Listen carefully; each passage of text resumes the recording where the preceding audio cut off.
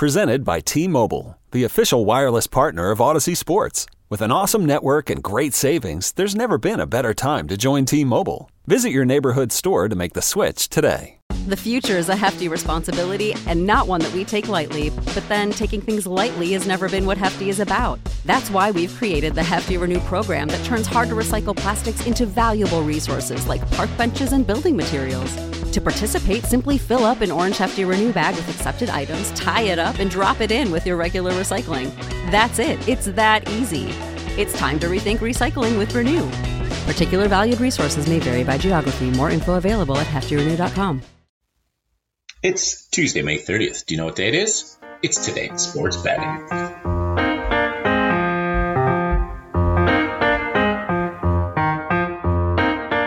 Hello and welcome to another edition of Today in Sports Betting. I'm your host, Doug Reed, and as always, you can find me on Twitter at Doug_Reed34. This is Sports Ethos presentation, and if you haven't checked us out already, please do head to our website at sportsethos.com, where you can find all the information packages, subscription services that we have for every sport, whether you're into wagering, whether you're into fantasy, whether you're in DFS. We've got you covered, from free podcasts to articles to very reasonable packages for our members. So go to sportsethos.com and check us out. Also, go to our YouTube, Sports Ethos YouTube page, because this Wednesday, we're going to have a live feed with Michael Fiddle and Keith Cork talking up the NBA Finals and some angles and some props. So two guys who really know their stuff. If you don't already, check them out on Twitter. Michael's at mfiddle14.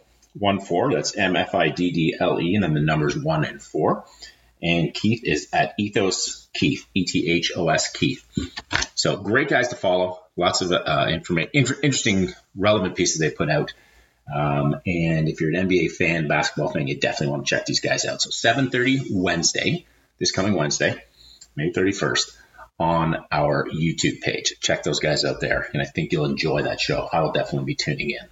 So today, we have no NBA as we wait till the start of the championship round on Thursday between the Heat and the Denver Nuggets after the Heat almost choked away a 3-0 lead in the series, but won Game 7 last night in dramatic fashion. Well, not dramatic fashion at the end of the day, in easy fashion.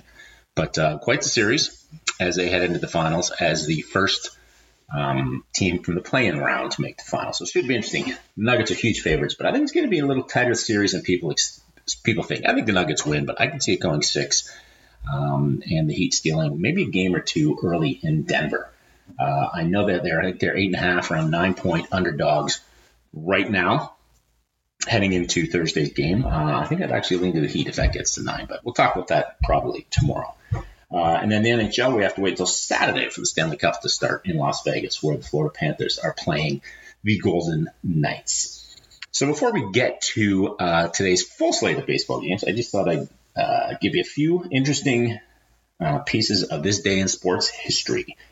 Way back in 1983, Major League Baseball President Lee MacPhail suspended New York Yankees owner George Steinbrenner for 1 week for his criticizing of umpires.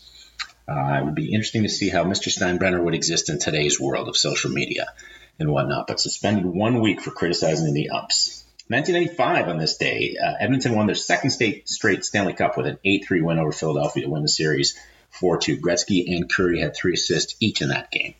The start of the dynasty in Edmonton.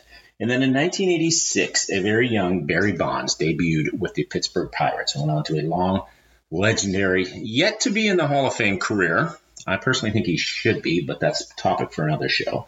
But he started way back when in 1986 on this day, May 30th, with the Pittsburgh Pirates. So a little walk down memory lane. Now let's get into the large baseball slate. I'm not going to go into great detail on a lot of these games, so we'll go through them as quick as we can, but I do want to touch on a few. We start in Detroit at 6:40 in the East, where the Tigers host Martin Perez and the Texas Rangers. Sorry, just pulling up my feed here. You can get the road Rangers at -130 in the money line, the home Tigers at +120. 8.5 is the total. Juice to the over, so money's obviously coming in on the over. It's currently at 8.5, but juice to -120 I see on DraftKings. Now, Perez comes in, kind of had an averagey 6-1 record, but that's a function of Texas's offense. 56 in the third innings, 3.83 ERA, 1.47 whip, 16 walks, 47 strikeouts. So he's done all right. Not a great whip, obviously, but ERAs, he's been controlling the base runners and doing well. Alex Faedo is only 21 and 2/3 innings into the season, 4.15 ERA, 0.74 whip. So that's pretty impressive. 1 walk and 22 strikeouts. Now, when I look at Perez's box scores, he pitched well against Pittsburgh last game. Got beat up a little bit. Well against Pittsburgh and Colorado. Got beat up a little bit by Oakland, 5 innings, 4 earned runs. Prior to that, against the Angels, 3.2 innings, 7 earned runs. And he had a string of 3 good outings before that. So he's pitched fairly well, but not fantastic. Kind of think typical of his career. And Faedo at his, 20 to 21 and 2/3 innings, still a little early in the career to judge. Although he has gone over 5 innings in each of his last 3 starts, allowing 6 innings, 2 earned runs to the White Sox, 5 innings, 3 earned runs to the Nationals, and 6 innings, 3 earned runs to Seattle. So not exactly a slew of great offenses, and they've hit him a little. Now, he's only given up 1 walk, and that's why his whip is so low. Strike out any kind of guy, but only giving up 1 walk. So I think you can keep him in the game. But my angle here is I like the money line, but not at minus 130. On DraftKings today, they have another 50% profit boost. So I actually jumped on this with the 50% profit boost, which takes it up to plus 115. So if you can get plus 115 on DraftKings. Presented by T-Mobile, the official wireless partner of Odyssey Sports. With an awesome network and great savings, there's never been a better time to join T-Mobile. Visit your neighborhood store to make the switch today. The future is a hefty responsibility and not one that we take lightly. But then taking things lightly has never been what Hefty is about. That's why we've created the Hefty Renew program that turns hard-to-recycle plastics into valuable resources like park benches and building materials. To participate, simply fill up an orange Hefty Renew bag with accepted items, tie it up, and drop it in with your regular recycling. That's it. It's that easy. It's time to rethink recycling with Renew. Particular valued resources may vary by geography. More info available at heftyrenew.com. This is the story of the one. As a maintenance engineer, he hears things differently. To the untrained ear, everything on his shop floor might sound fine, but he can hear gears grinding or a belt slipping. So he steps in to fix the problem at hand before it gets out of hand. And he knows Grainger's got the right product he needs to get the job done, which is music to his ears. Call, click Grainger.com, or just stop by. Grainger, for the ones who get it done. For the money line here for Texas, that is what I would be on. Next game, also 6:40 in the East. We are in Miami, where San Diego's in town. You can get the home Marlins at minus 140, the road Padres at plus 120. Total here's 8.5. Juice the under at minus 115, so obviously money coming in on the under here. And the reason is Sandy Alcantara, the righty for Miami, is on the hill. 63 innings, 4.86 ERA. Now, this is the guy who won the National League Cy Young last year, so he's been struggling. Part of that is he's given up 20 walks in 63 innings, so he's been allowing a few too many base runners, 57 strikeouts. Never been over a strikeout kind of guy, but because he pitches so much and they let him throw so deep, he does tend to rack out some strikeout numbers. 1.22 whip. He's facing Ryan Weathers, the lefty. He's only 29 and 2/3 innings, 3.94 ERA and 1.21 whip. So 11 walks and 18 strikeouts. I kind of lean here to San Diego, to be honest with you. Now, Weathers hasn't been hot out of the gate, but he's been pitching all right. And San Diego's lineup at plus 120, if you can get them plus 120 in the money line, I would lean that way. Excuse me.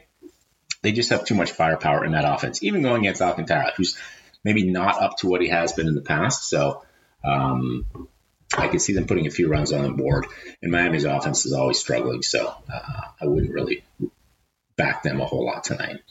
Next game in Baltimore, we have the Cleveland Guardians in town to face Kyle Gibson and the Baltimore Orioles.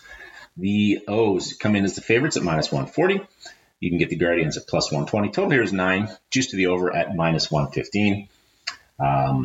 For Cleveland on the hill is their righty Cal Quantrill. 55 innings, 4.75 ERA, 1.35 whip, just 18 walks and just 31 strikeouts. Kyle Gibson for Baltimore, 66 innings, 3.82 ERA, 1.3 whip, 22 walks, 44 strikeouts. Now, Gibson is a guy I've always struggled with trying to get a hold of. I don't like betting on him because he's been fairly inconsistent throughout his career. However, he is having a good year. 1.3 whip isn't great, but that's kind of what to expect from him because he walks too many guys. He's basically walking three guys per nine. So 66 innings, 22 walks. But 3.82 is pretty respectable. When I look at his recent game logs, now this game is in Baltimore. Okay, so favor to the pitchers because of the deep wall in left field now. But his last few games against the Yankees at New York, 7 innings, just 2 hits, no walks.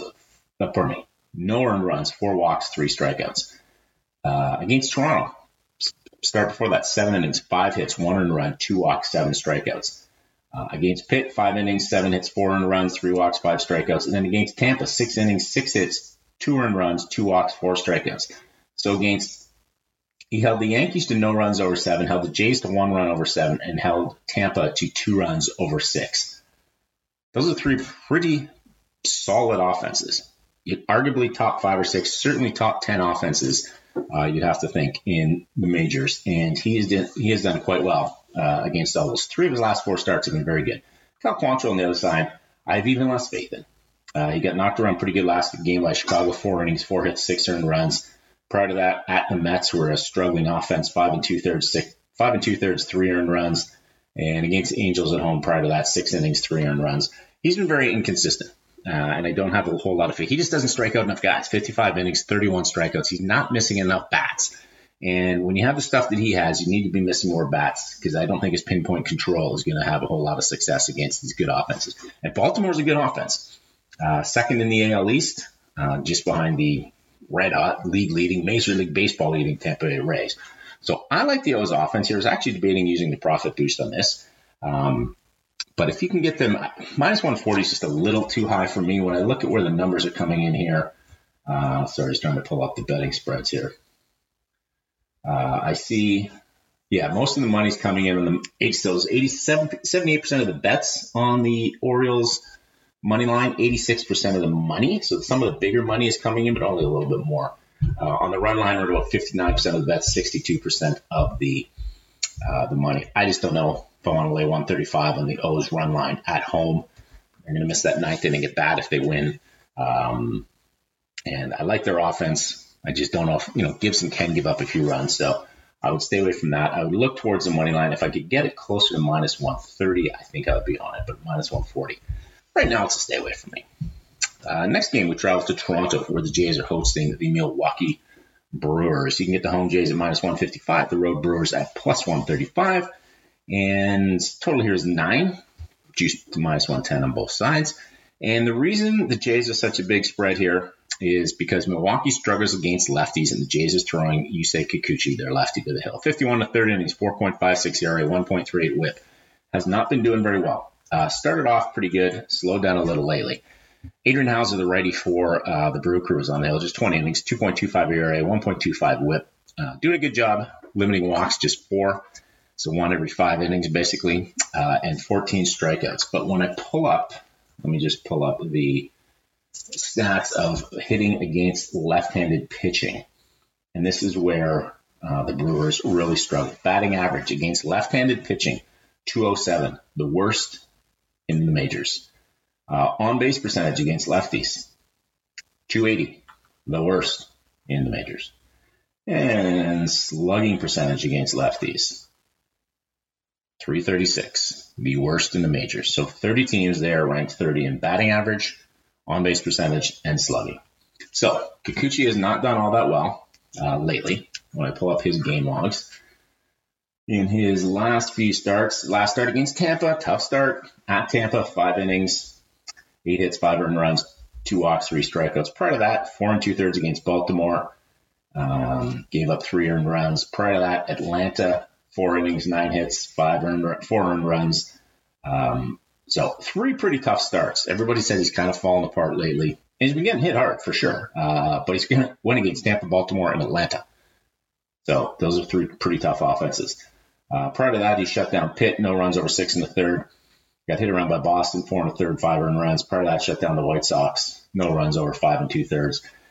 So he's been good against the weaker teams, obviously, and struggled against some of the AL East powerhouses and Atlanta. However, I consider Milwaukee a weaker team when it comes to left-handed hitting against left-handed pitching. So the Jays minus 155, I couldn't touch that. I might look at the run line of run line minus 1.5, but at plus 115. Again, if you listen to my show lately, I don't like taking home teams on the run line. Run line means the Jays have to win by 2. So if they're winning, they're not going to get their 9th at bat. If it goes to extra innings, you basically need the home team to hit a 2-run home run. And how many times does that happen? It happens. But, they get the ghost runner on base and they cash that runner and they win by a run, then you lose. Minus 155, you can't touch Jays. Minus 1.5, so on the run line, maybe look at that. Plus 115. If the juice got up a little higher, when I look over at FanDuel, I think it's the same. No, they're juiced to 128. That's a lot. I kind of like that number on FanDuel. So the Jays run line at plus 128. I'm going to look at that a little closer. But I would actually lean towards that. If I can get anywhere close to 130, minus 125, 130, I think I'll look at the Jays on the run line. The next game, we are in New York, where the Mets are facing the Phillies. You can get the home Mets at minus 155, and the money line, the road Phillies at plus 135. Total here 8.5. Juice to the under at minus 120. So we're obviously seeing money coming in there. And when I look at my splits for the money's coming in, I'm seeing total 8.5. Sorry, let's just pull this up here. Yeah, I'm seeing most of the money coming in. Actually, I'm seeing money coming in, and it says here on the over 8.5, which is odd. Maybe they had it at 9 earlier, and it's down to 8.5. So, anyways, I'm not touching that. 2 pitchers that I just can't get a real good feel on. For the Phillies, they start lefty Ranger Suarez. Just 11 innings, 9.82 ERA, and a 2 whip. Too hard to really tell. He struggled last year. He struggled again this year, but he's only pitched 11 innings. Kodai Senga, 48 innings, 3.94 ERA, 1.52 whip, 31 walks, and 61 strikeouts. So it's interesting. He's striking guys out, so he's still kind of fooling. Well, not still. He is fooling batters in his first year in the majors. But 31 walks and 48 strikeouts. I mean, that's why you got a whip of 1.5 there, Kodai. And that is not going to last very long. Not going to have a whole lot of success playing that game. So I lean to the Mets. Can't take a minus 155 on the run line. Again, home team, the Mets. I don't like to lean to plus 135. When I look over at FanDuel, it's plus 134, so I'm about the same line. And Phillies bats can put up runs. Yeah, Suarez struggled,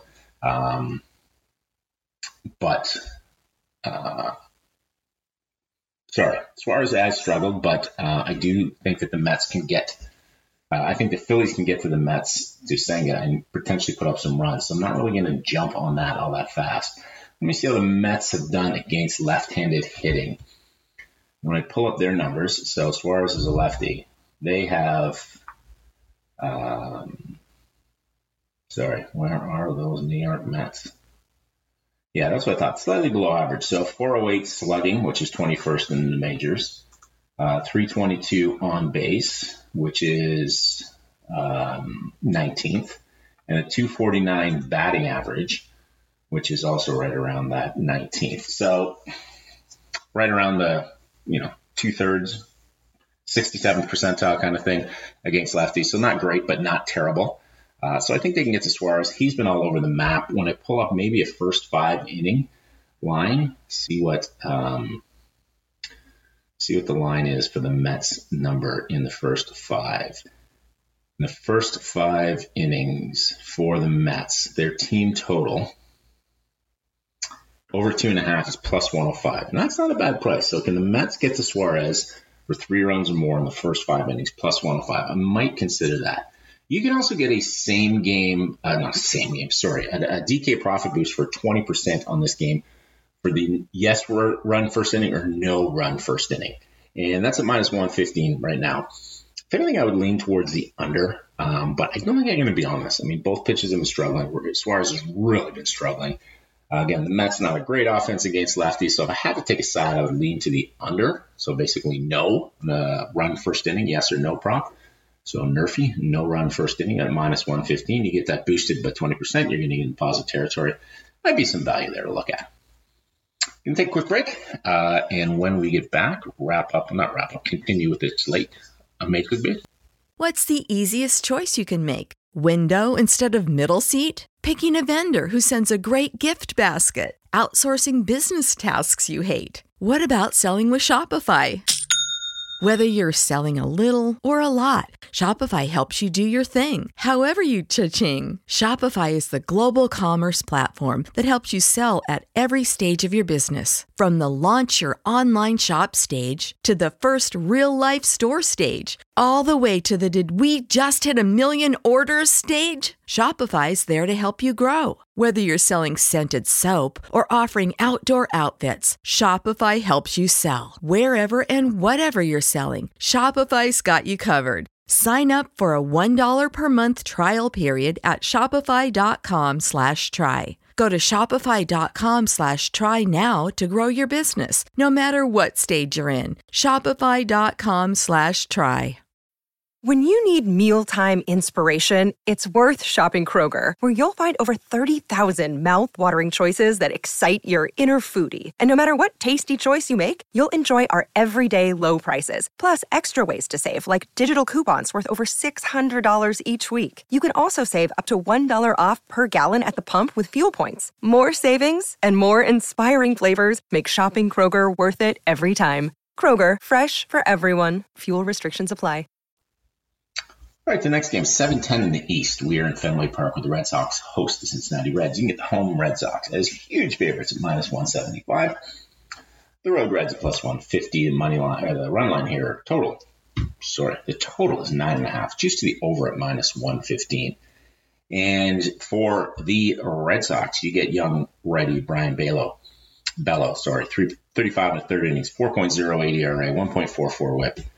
12 walks, 37 strikeouts. Ben Lively, on the other side for Cincinnati, 17 innings, 2.65 ERA, 0.88 WHIP, just 3 walks and 18 strikeouts. So has done quite well in his return to the majors. And this surprises me why the Red Sox are such heavy favorites. Obviously, in 9.5, I know it's in Fenway, they're expecting some runs to be scored. But when you look at what Lively's done in his 2 outings this year, in his return to the majors, against St. Louis last week, 6 innings, 5 hits, 2 earned runs, 2 walks, 8 strikeouts, 103 pitches. That's a respectable outing. St. Louis has been hitting well.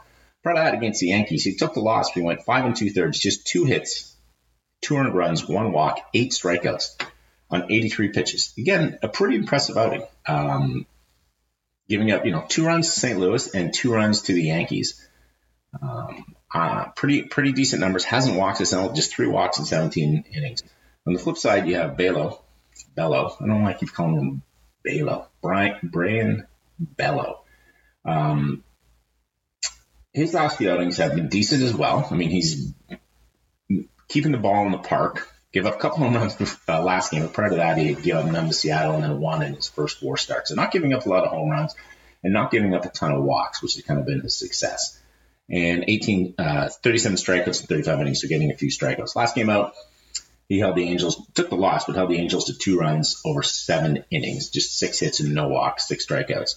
Prior to that, against Seattle, 5 innings, 3 hits, an earned run, 5 walks, 7 strikeouts. The always tough Atlanta Braves before that, 6 innings, 6 hits, 2 earned runs, a walk, and 5 strikeouts. So he's done well.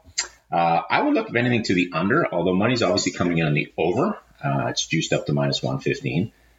Games in Boston, so maybe a few extra runs expected to be scored. Excuse me. The Red Sox offense was doing really well through early May. Then they went on the road and they've kind of struggled. So I'm wondering if they're thinking they get the home park boost here, because I just don't understand. I mean, the Reds struggle, but at +150 in the money line, I think there's some value there. I'm not saying Lively's going to come in and completely shut down the Red Sox, but he did a good job against St. Louis. He did a good job against the Yankees.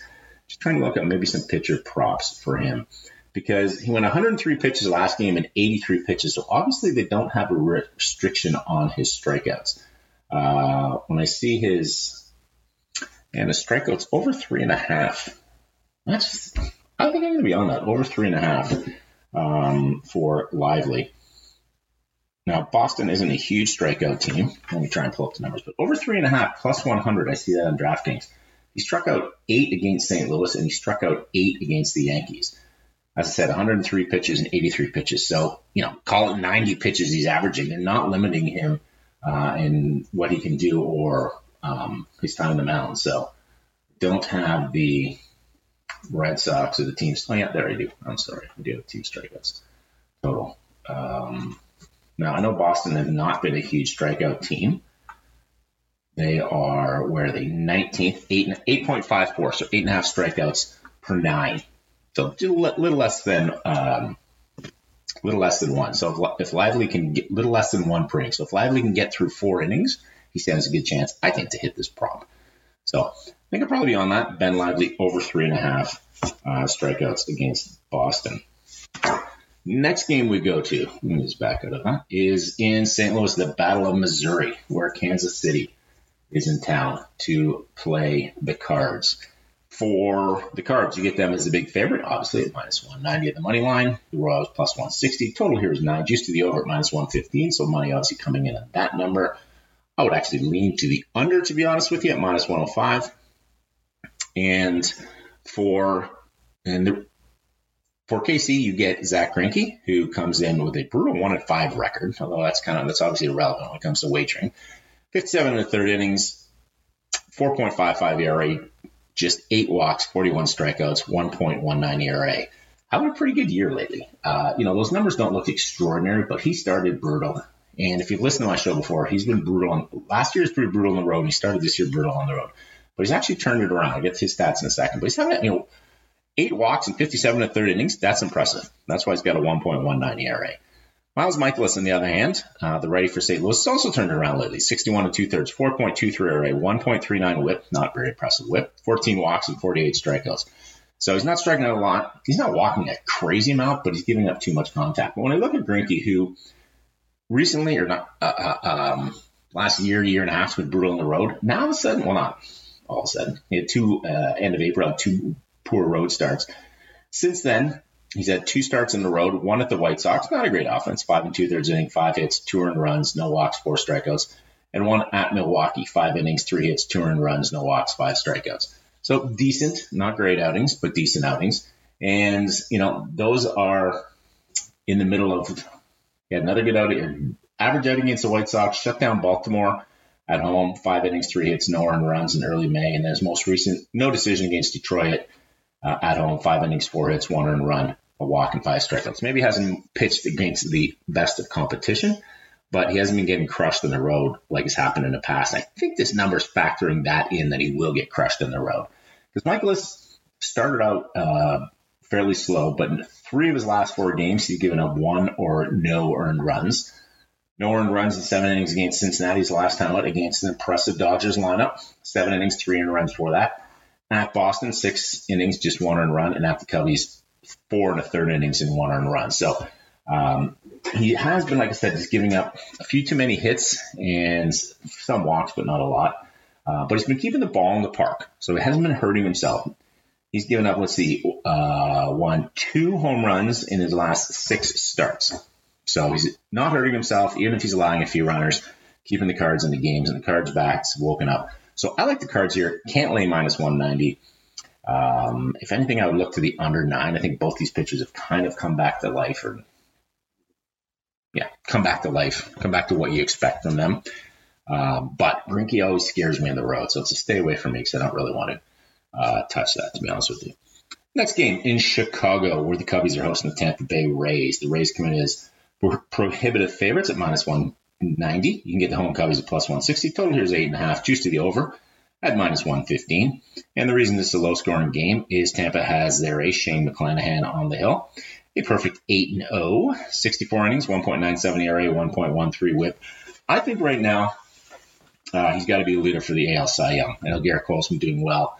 A couple guys in Minnesota have been doing well, but I think he's got to be the leader. The question is, can he get through the whole year? If he continues to put up these numbers, or numbers even close to this, yes, he will. Just 25 walks, 75 strikeouts in 64 innings.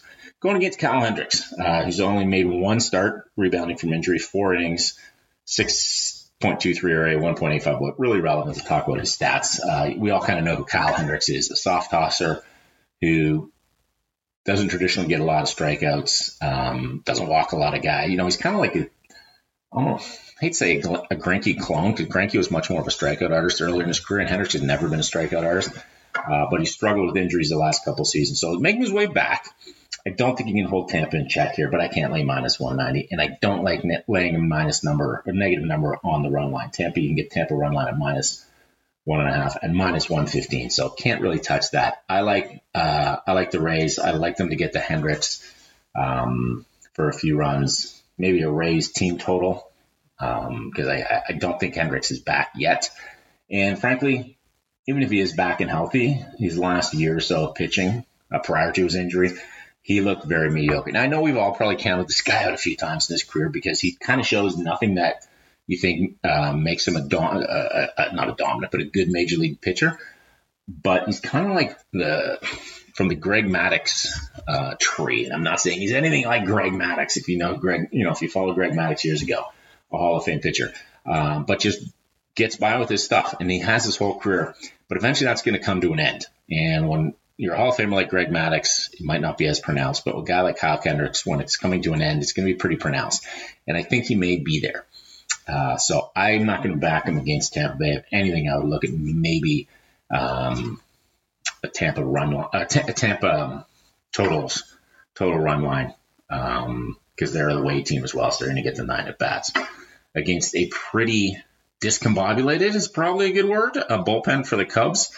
They're kind of all over the map, and I'm not really sure they know what's going on. So Hendricks probably isn't long for this game anyways. I can't see him going much more than 5 innings. He went 4 1/3 in his opening start. Can't see him going much more than 5. And then they get to that bullpen, which the Rays could do damage against. Next game, also in Chicago. Oh, no, sorry, skip the game. Let's go to Houston first. In Houston, where the Astros face the Twins, the home Stros are -115, and the road Twins are -105. This game actually opened at some books with Houston at +100, which I thought was some good value. I didn't jump on it because Belak's pitching. I'm not really sure that he can beat Joe Ryan in Minnesota, but I thought Houston at home at plus money was a good deal, but I've missed that boat as I check on FanDuel. I think they're down to -105. Now they're only -102, so they're close to even money. So shop around a little. If you can get this at plus money, like +100, I'd be on Houston. Houston's hot lately, arguably still, well, not with Tampa right now, but second best team, I would think. Although I think they're second in the AL West, but good team. Jose Altuve's back. They've been rolling lately, quietly rolling because they're still behind Texas, and everybody just kind of thinks Houston's going to do their thing. So I don't think anybody's paying attention, but they're having a good run, and I think right now they're in a situation where they can beat anybody. But the books don't look at it like that. Well, they do now because they're slight favorites at -115. Total is 8.5. Not juiced either way. Both sides are -110. For the home Stros, you get Brandon Belak. He comes in 25 1/3 innings, 3.55 ERA, 1.54 WHIP, 9 walks, 22 strikeouts.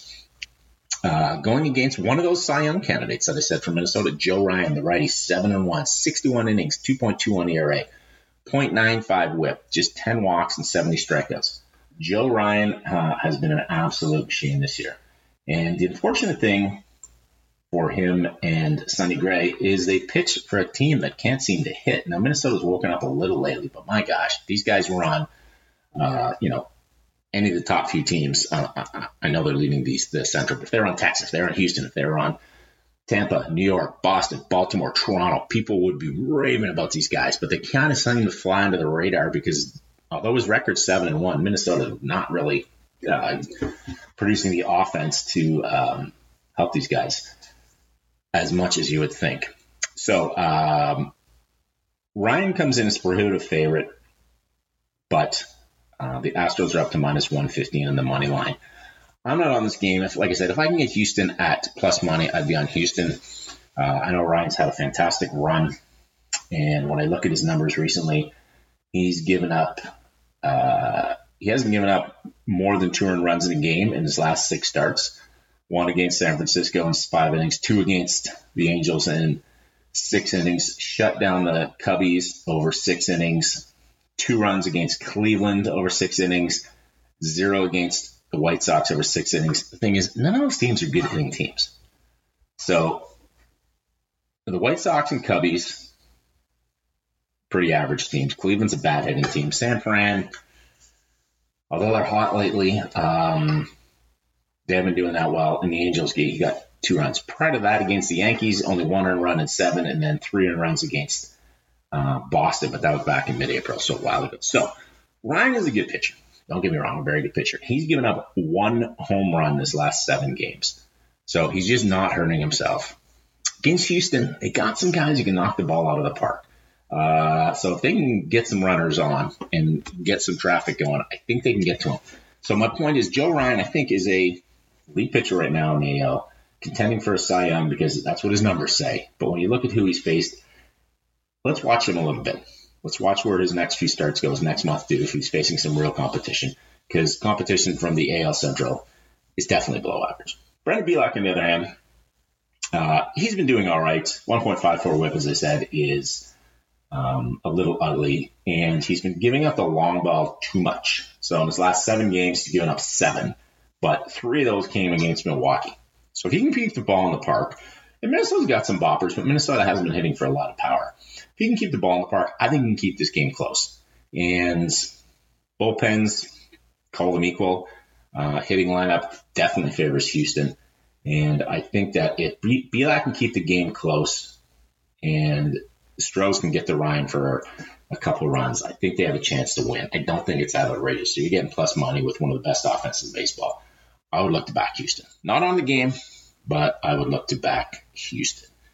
Then back to Chicago for the White Sox, who face the LA Angels. You can get the home Sox at minus 140, the road Angels at plus 120. Total here is 9. Just to the over at minus 115. On the bump for the Stros, Lucas Giolito, 63rd in the 3rd innings, 3.98 ERA, 1.26 with 19 walks and 64 strikeouts. On the flip side, Tyler Anderson, 48 2/3, 4.81 ERA, 1.56 whip. Ouch. 23 walks and 30 strikeouts. And just when I had thought I had figured both these guys out, it went the other way on me. So Giolito struggled out of the gate, and then he pitched a few good games in a row, and I thought, okay, he's finally back. Then he had a bit of a hiccup against Houston. Give up 4 runs over 6 innings. Then he came back against KC, 6 innings, 6 hits, 1 run, 1 walk, and 4 strikeouts, 89 pitches. I'm like, okay, he's kind of righted the ship. He seems to be doing all right. I'll give him the mulligan against Houston. Then he goes in Detroit last game out, 3 2/3 innings, 6 hits, 4 earned runs, 7 walks, 4 strikeouts, 1 home run, 89 pitches. That ain't good. So I don't know what to think of Giolito anymore. I think, and here's the White Sox season in a nutshell. He's been wildly inconsistent. Lance Lynn has been wildly inconsistent. And Dylan Cease just looks like his arm's falling off. Those 3 guys, and this is why I do have a future on them to win the division, so let my bitterness run through here. Those 3 guys, if they can collectively wake up, even if 2 of the 3 of them can wake up and return to what they did last year, close to what they did last year, the AL Central is wide open. I don't care what anybody says. Minnesota's pitching has been great, but that's it. And as I said, earlier, Joe Ryan's got some fantastic stats against pretty mediocre teams. I think that the White Sox aren't as bad as everybody's saying. And if their bats have woken up a little, continue and get back to where they were last year, and these guys can wake up on the mound, Giolito included, they can make a bit of a run.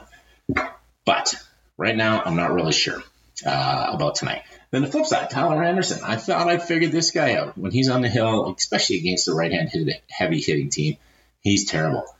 So what does he do? He goes out last game, 6 innings against the Red Sox, who are decent against lefties.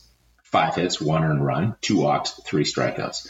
Part of that against Baltimore, 5 innings, 3 earned runs. Respectable against Cleveland, 6 innings, 3 earned runs. Not really respectable. Part of that, 5 innings against Texas, a very good offense, 5 hits, 2 earned runs, 5 walks, and 6 strikeouts. So his problem is walks. 48 2/3 innings, 23 walks. Just giving up way too many walks. Giving up a little over a hit an inning, but you can't give up that many walks. And he's given up 7 home runs in his, 8 starts this year. So maybe a few too many there. But the White Sox used to be lefty killers. They're not really anymore. They're about league average against lefties. So I'm not really sure which side I would go here. Can't really back either of these pitchers. A little too inconsistent for me. We go to Oakland, which could be the worst team of all time. They're trending to win somewhere around 40, low 40s games. That would be like 100. If they win 40 games, that means 122 losses. I heard somebody say today, you can compare them to a team from the late 1800s, their offense and their win percentage. They're just god awful. There's no other way to look at this. And you're going to see that in this line. So the Braves open as minus 250 favorites. I'm surprised it's that low, to be honest with you. Oakland plus 210, total here 8.5, juice to the under at minus 115.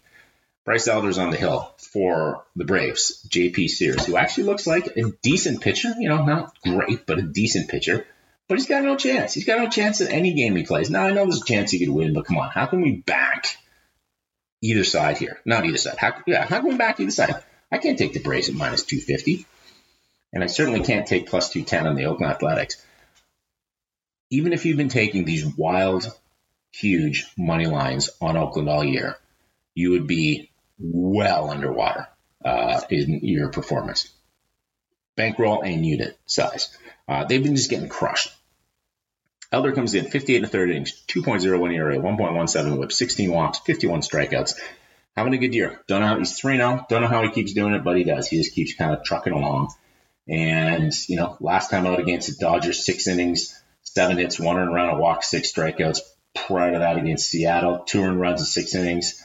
The Jays, good offense, 5 earned runs in 4 innings. Baltimore, 1 earned run over 5 and a third. Shut down Miami over 7. The guy just keeps doing it. Smoke and mirrors, but he's doing it. And now he's going against the A's. So we got JP Sears on the hill. Like I said, 53 and 2/3. He said 53 and 2/3 innings, 4.7 ERA, 10 walks, 52 strikeouts. So not getting killed by walks, strikeout an inning almost, and a 1.1 whip. Those are pretty impressive numbers. But he's 0-3. He's got no chance. He's got no chance to ever win. Last game out against Seattle, 5 innings, 1 earned run. Against a very good Houston offense, 6 innings, 2 earned runs, a walk, 7 strikeouts. Against Texas before that, 5 and a third innings, 2 earned runs, 1 walk, 6 strikeouts. He did get knocked around by the Yankees prior to that. So he's pitched against some decent teams, and he's done well. If you got the guts to do it, the play here is on the Oakland money line, but I can't back them. Their offense is so bad, and Atlanta's offense is so good. I've got to look at them and score some runs. I can see why the totals here is juiced to the under. I'm not going to be on it, but I think both. First of all, Oakland can't score, so Elder should have a good game. And Sears has been running hot lately, but I can't really think that he's going to be able to shut down the Braves offense. And when I look at the money, it is juiced to the under on DraftKings, but I see about 90% of the money now coming in on the over, 74% of the bets. So I would lean, you know what? I'm not leaning it anyway. I'm not going to put my name on the line here for this game. Next game is in Seattle, where the Yankees are on a West Coast road trip. The home M's minus 140 favorites. The road Yankees plus 120. Total here is 7. Juice to the over at minus 120. Yeah, I don't think it would be juice to the over, and the Yankees are playing. On the hill for Seattle is Logan Gilbert, 60 innings, 3.6 ERA, 0.92 whip, 10 walks, 69 strikeouts. Having a great season. Nestor Cortez, nasty Nestor for the Yanks, 51 and a third innings, 5.3 ERA, 1.27 whip, 16 walks, 32 strikeouts. And if anything, I would lean here to the Yankees. And I think Gilbert is a better pitcher right now, but Seattle offense is not better than the Yankees, that's for sure. I'm just trying to pull up their starting lineup, see if they wouldn't be posted as of yet.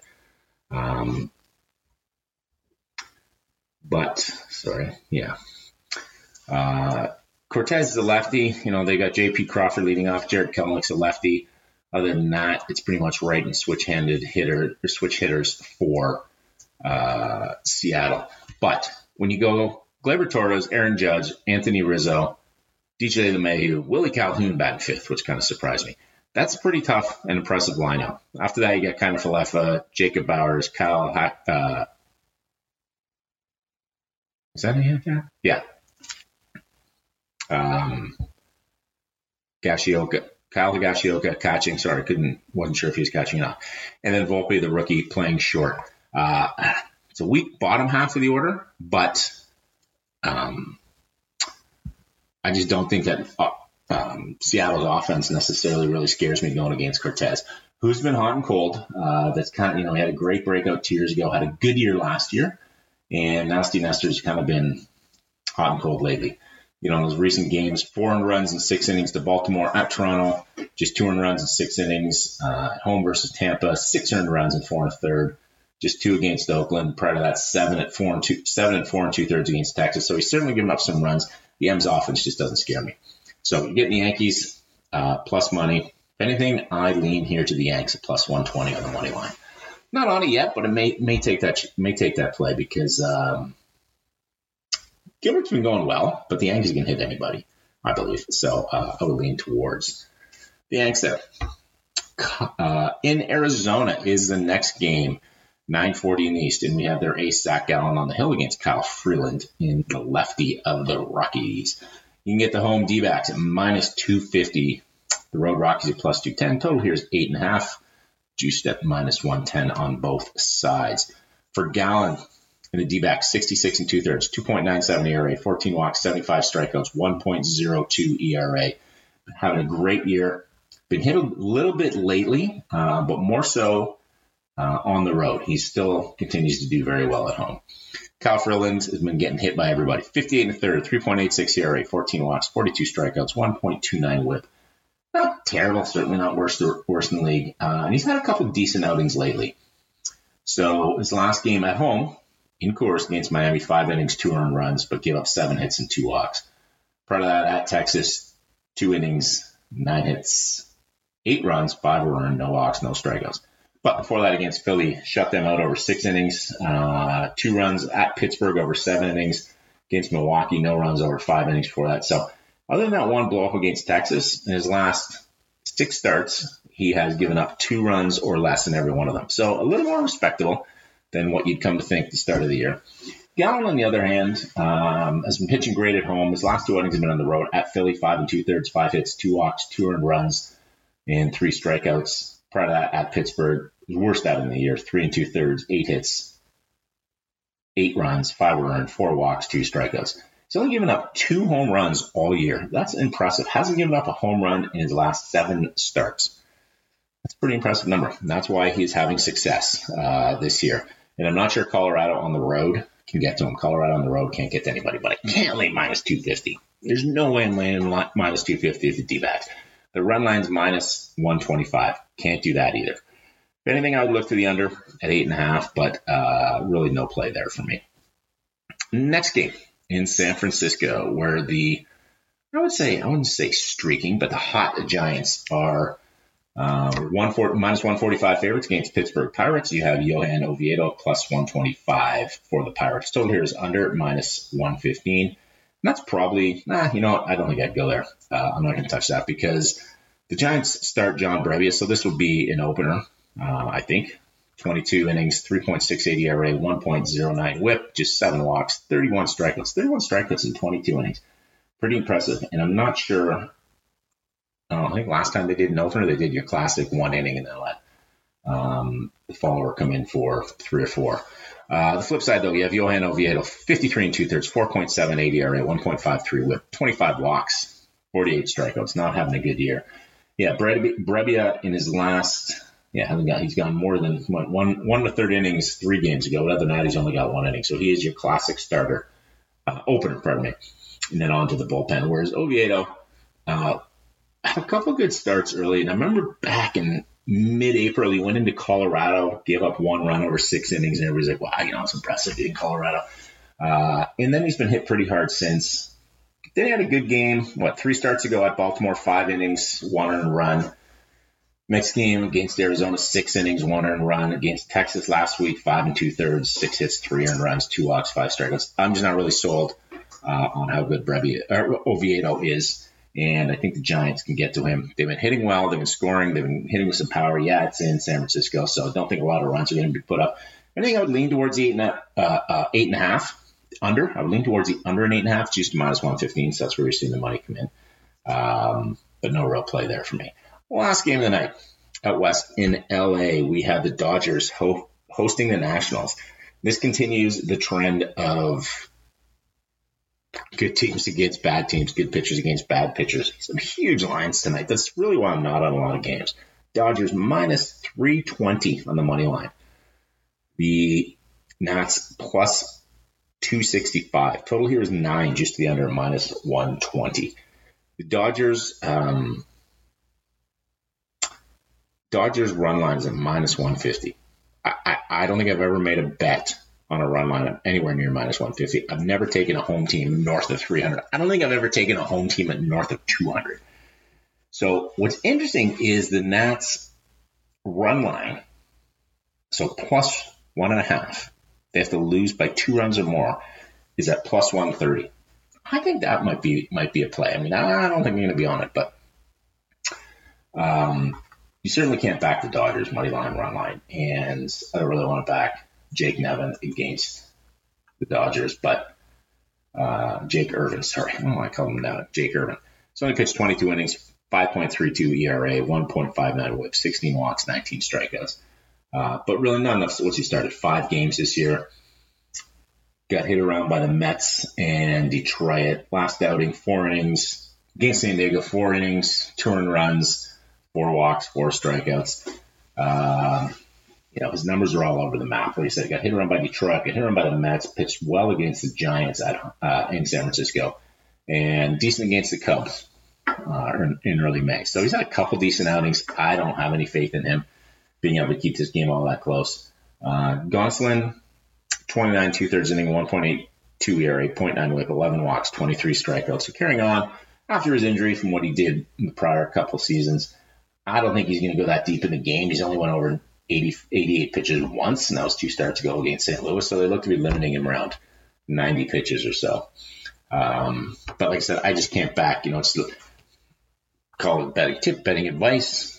How I've always done it over the years. I can't take a favorite at that price. There's no value in that. I mean, the way baseball works, unless you're the Oakland A's, even the worst teams are going to win 40, 42, 43% of their games. And at minus 320, that number is a lot further north than that the Dodgers should win this game. And so even the best teams are going to win on average probably 55 to 58% of the games. You might get 1 or 2 teams, kind of the way the Rays are playing this year, that win 60% of their games. But a minus 320 line is not for me, for sure. So that wraps up the card. 15 baseball games. As I said, NBA is getting back at it on Thursday to start the championship. And the NHL is getting back at it on Saturday. Don't know why they take such a long break in the NHL. Talk about killing any momentum. I know it starts on a Saturday, but, we're then, 3 days into June? Too late. And you're in Florida and Las Vegas for this. Anyways, that's for another show, for another time. Hope you enjoyed the show. Hope you got some tips, some angles. And as I said at the start, go to our YouTube, our Sports Ethos YouTube page on Wednesday. So tomorrow night, 7:30 p.m. and check out Michael Fiddle and Keith Cork breaking down the NBA Finals. And I think they're probably going to have a lot of prop angles and some game insight. So worth a chat. It's a live show. 2 good guys know their stuff. Check them out. And if you haven't already, as I said, follow me at Doug_Reed34 on Twitter. And please rate, review, comment on your podcast provider. It helps me. It helps Sports Ethos get noticed. And it helps make a better day. So hopefully you can make money. We can make money. I can make money. And we can have a great day in sports betting.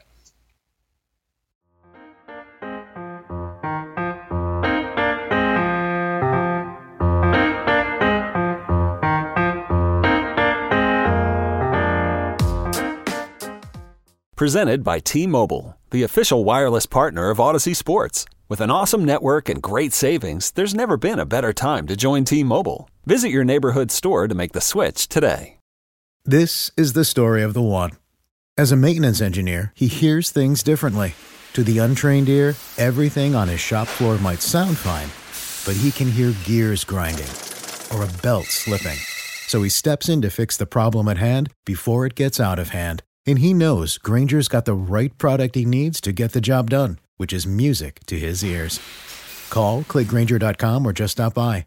Grainger, for the ones who get it done.